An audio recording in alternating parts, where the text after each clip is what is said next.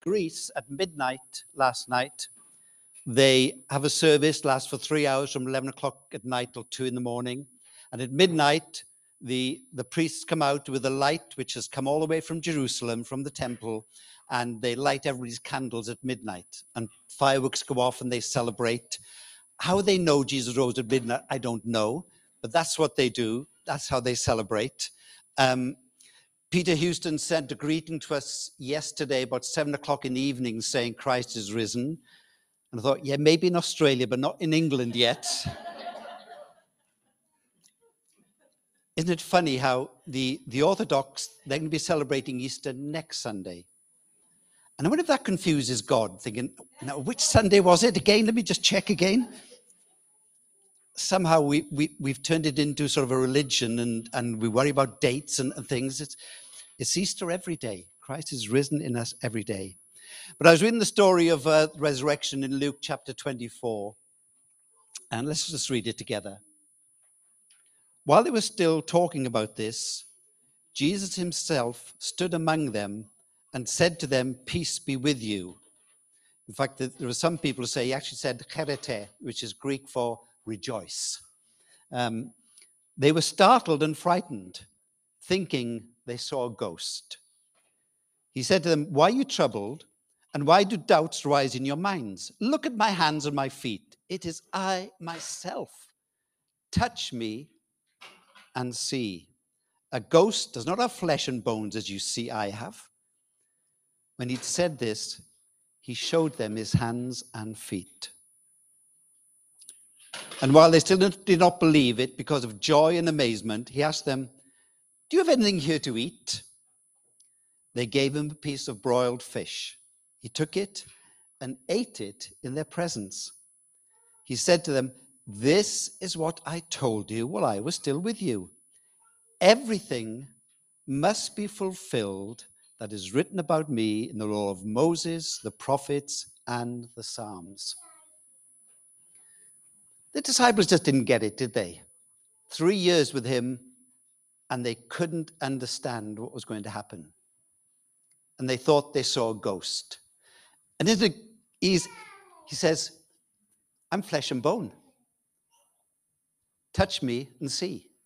Touch my body. I'm hungry. Give me something to eat." And he ate with them. And he showed them his hands and feet. I wonder if his face was still bloodied and scarred and bruised from the beatings he took from the Romans and the crown on his head. I wonder. But he was flesh and bones. He was real. He was not a spirit. He said, "I'm not a ghost. I'm real. Touch me and see."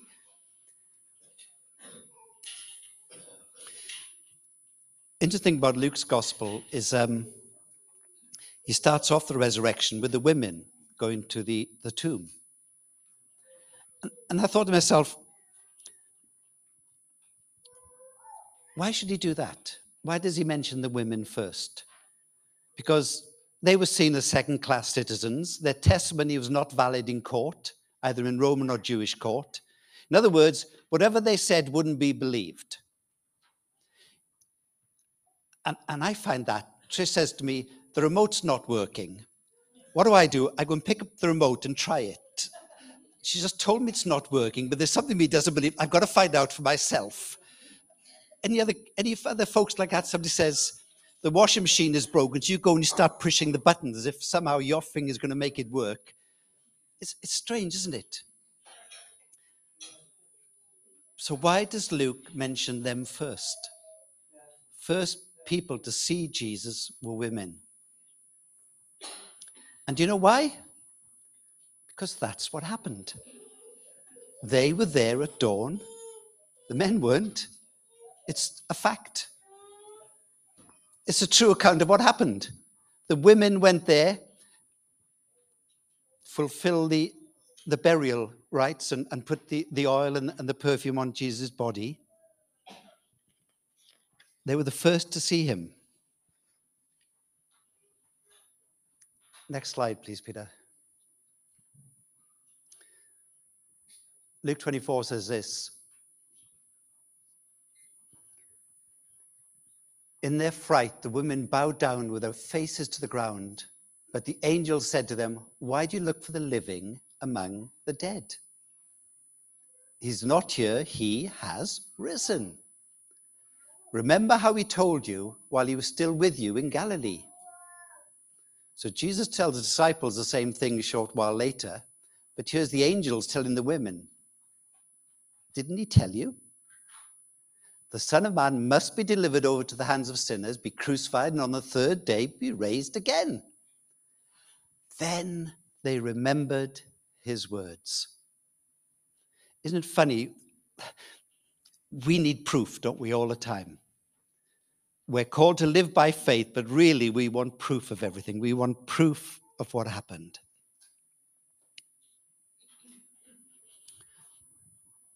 The truth is, it happened. The truth is, Jesus is alive today. The truth is, Jesus is sitting on the throne of heaven next to his Father. That is true today. The truth is, Jesus is praying for you today. That is what is actually happening today.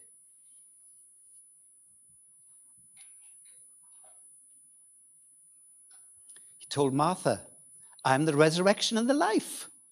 I am it." But so much of Jesus' sayings we struggle to understand fully. When he told them, "I will send you the Holy Spirit," they didn't understand. And they had to experience it for themselves in that upper room to understand what was going to happen.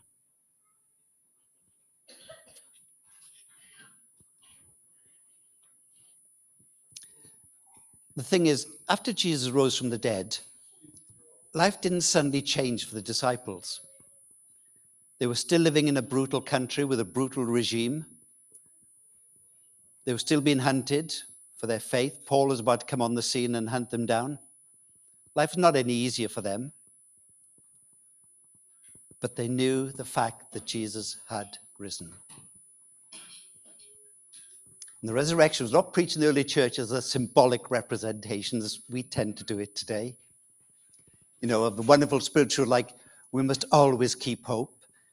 When they said he is risen, it was said as a bare, terribly irritating paradigm, shattering, horribly inconvenient, but impossible to dismiss fact. They said, "He's risen." And he's risen indeed. It was a response of amazement, but truth. They'd seen him. Over 500 people saw him. They saw him alive again. And then I went to Paul's writings in 1 Corinthians chapter 15. And he says this, "For what I received, I passed on to you as of the first importance, that Christ died for our sins according to the scriptures." And funny, Jesus keeps taking them back to the scriptures. Paul keeps taking them back to scripture. That he was buried, that he was raised on the third day according to the scriptures, and that he appeared to Cephas and then to the 12. After that, he appeared to more than 500 of the brothers and sisters at the same time. But then in this chapter, he goes on to say a few things. He says this twice.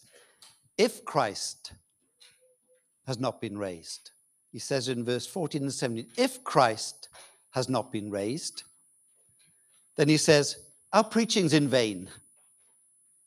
We're despicable liars. Our faith is vain. We're still in our sins. Dead Christians will have perished.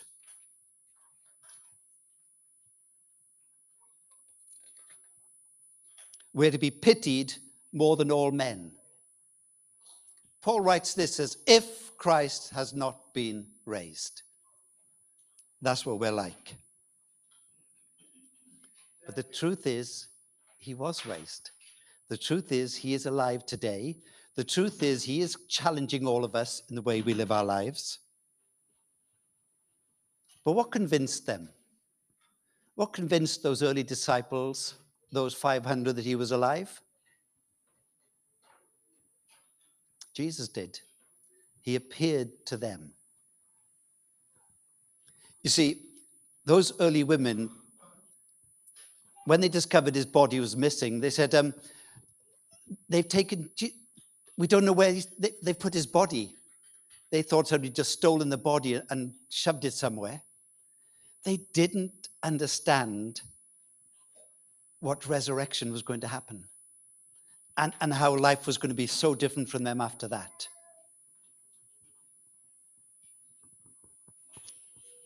Those early disciples were the worst at believing. You know, the high priests and the Pharisees had more faith than the early disciples. They went to the Romans and said, listen, there's a rumor going around. He might raise himself from the dead. Can we put a guard over the tomb, please? So they were worrying about it, but the disciples thought that was the end.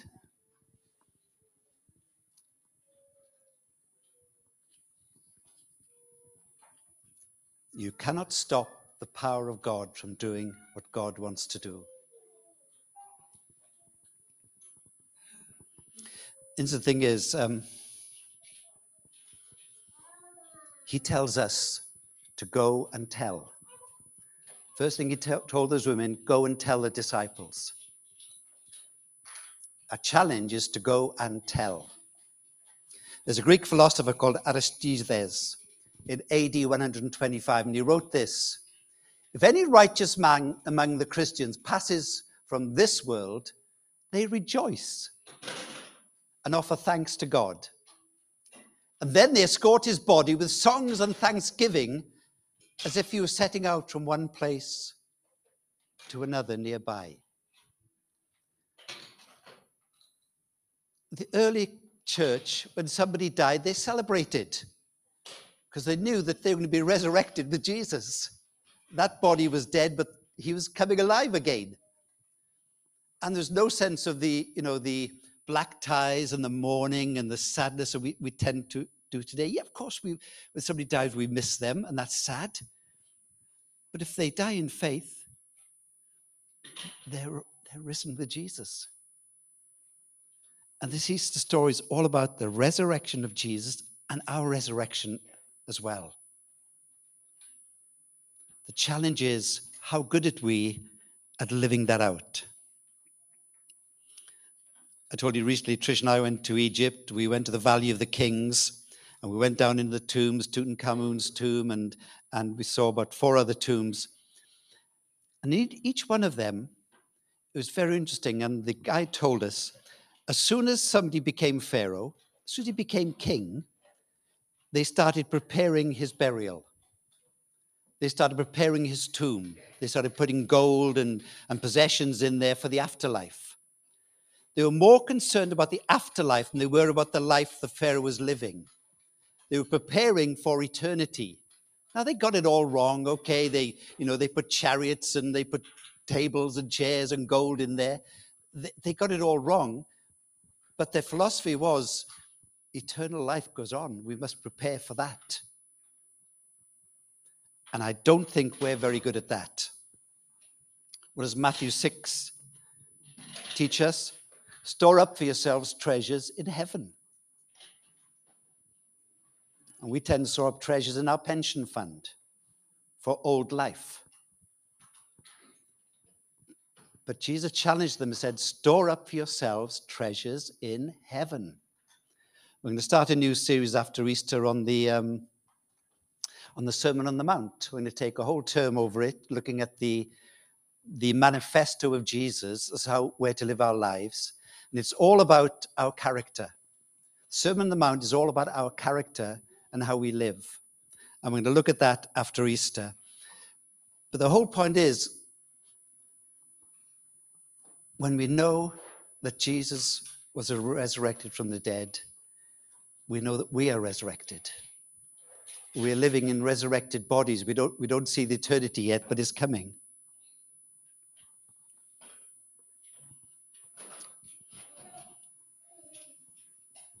I wonder how Jesus looks at us today. I wonder, he says, what's my church doing? How are they getting my word out to the world? How are they taking what I did out into this hurting world? My fear is we've become too inward looking, and we've been locked into building. We've said this for years, the church needs to get out of the building. I think the church just, get out into the building, just needs to get out to your neighbor's house and let them see the light living in you.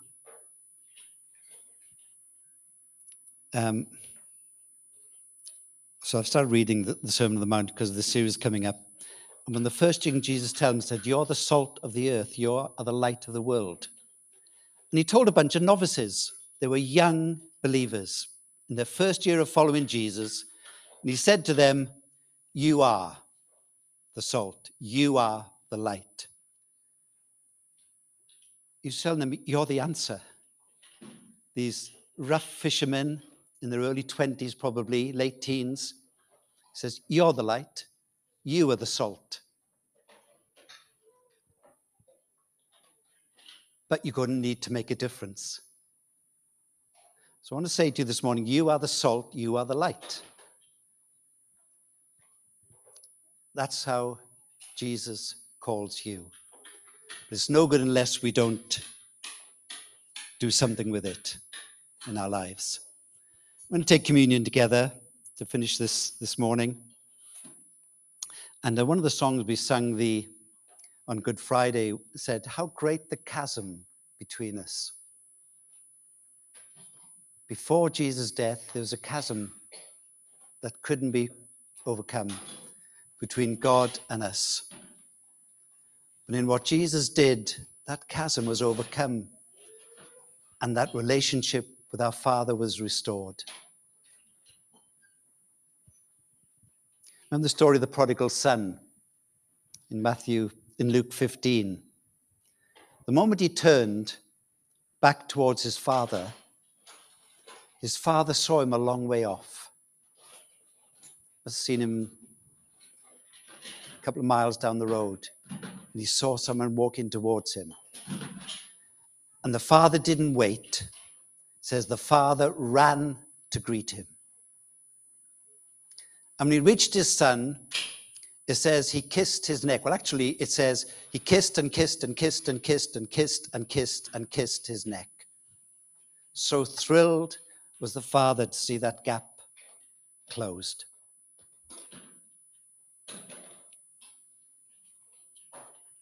Sorry. Yeah. The resurrection is about God reaching out to you. It's about God reaching out to you, say, come on back. Let's start this relationship again.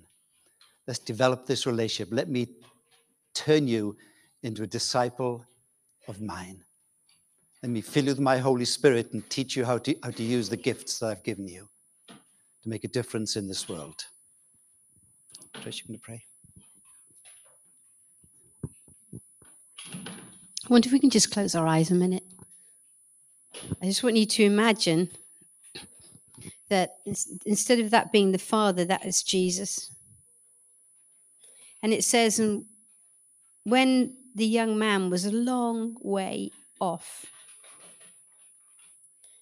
And I wonder where you'd put yourself this morning.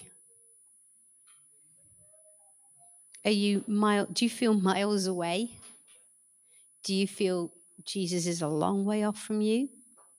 Or do you feel he's very close? There's many reasons why maybe you might feel he's a long way off. First of all, is actually you've never really bothered about it. Or somehow you just think, how do I get closer to Jesus? Well, as Malchus explained again today, it's about relationship. It simply starts with, Lord, I believe. I want to know you. I want to come closer to you. Will you help me? And it's just that the Father draws near to us as we draw near to him. He just wants this. Okay, God, please show me. How do I get to know you better? And that's all he wants. That's all it takes. And he'll say, okay, I'm going to reveal myself to you and show yourself, me to be real to you in every way. It starts with that wanting to turn around from where you are, what you've been doing, thinking, well, I've tried to do this myself. And to be honest, I'm not doing so well. And actually, I need you, Jesus. Will you help me? So whilst the Father was a long way off, he ran to kiss him. So as you visualize this morning, Jesus, whatever that looks like for you, however he is, he's standing there and he's coming towards you. Just takes that moment to receive him and say, yes, Lord, I believe. Let me pray. Father God, this morning we thank you that we can celebrate the risen Christ. We thank you, Lord, that it's your will that not one person perishes, but that they all come to know you for themselves. They come into this relationship that you are offering, the reconciliation, the peace, to receive forgiveness and a life in you. And as we think about your blood and we think about your body here that was broken for us, we take these elements as a token and as a sign, Lord, of your covenant with us. And we do it joyfully, and we do it till you come again, for you surely will. And we do that with anticipation of hope in Jesus' name. Amen.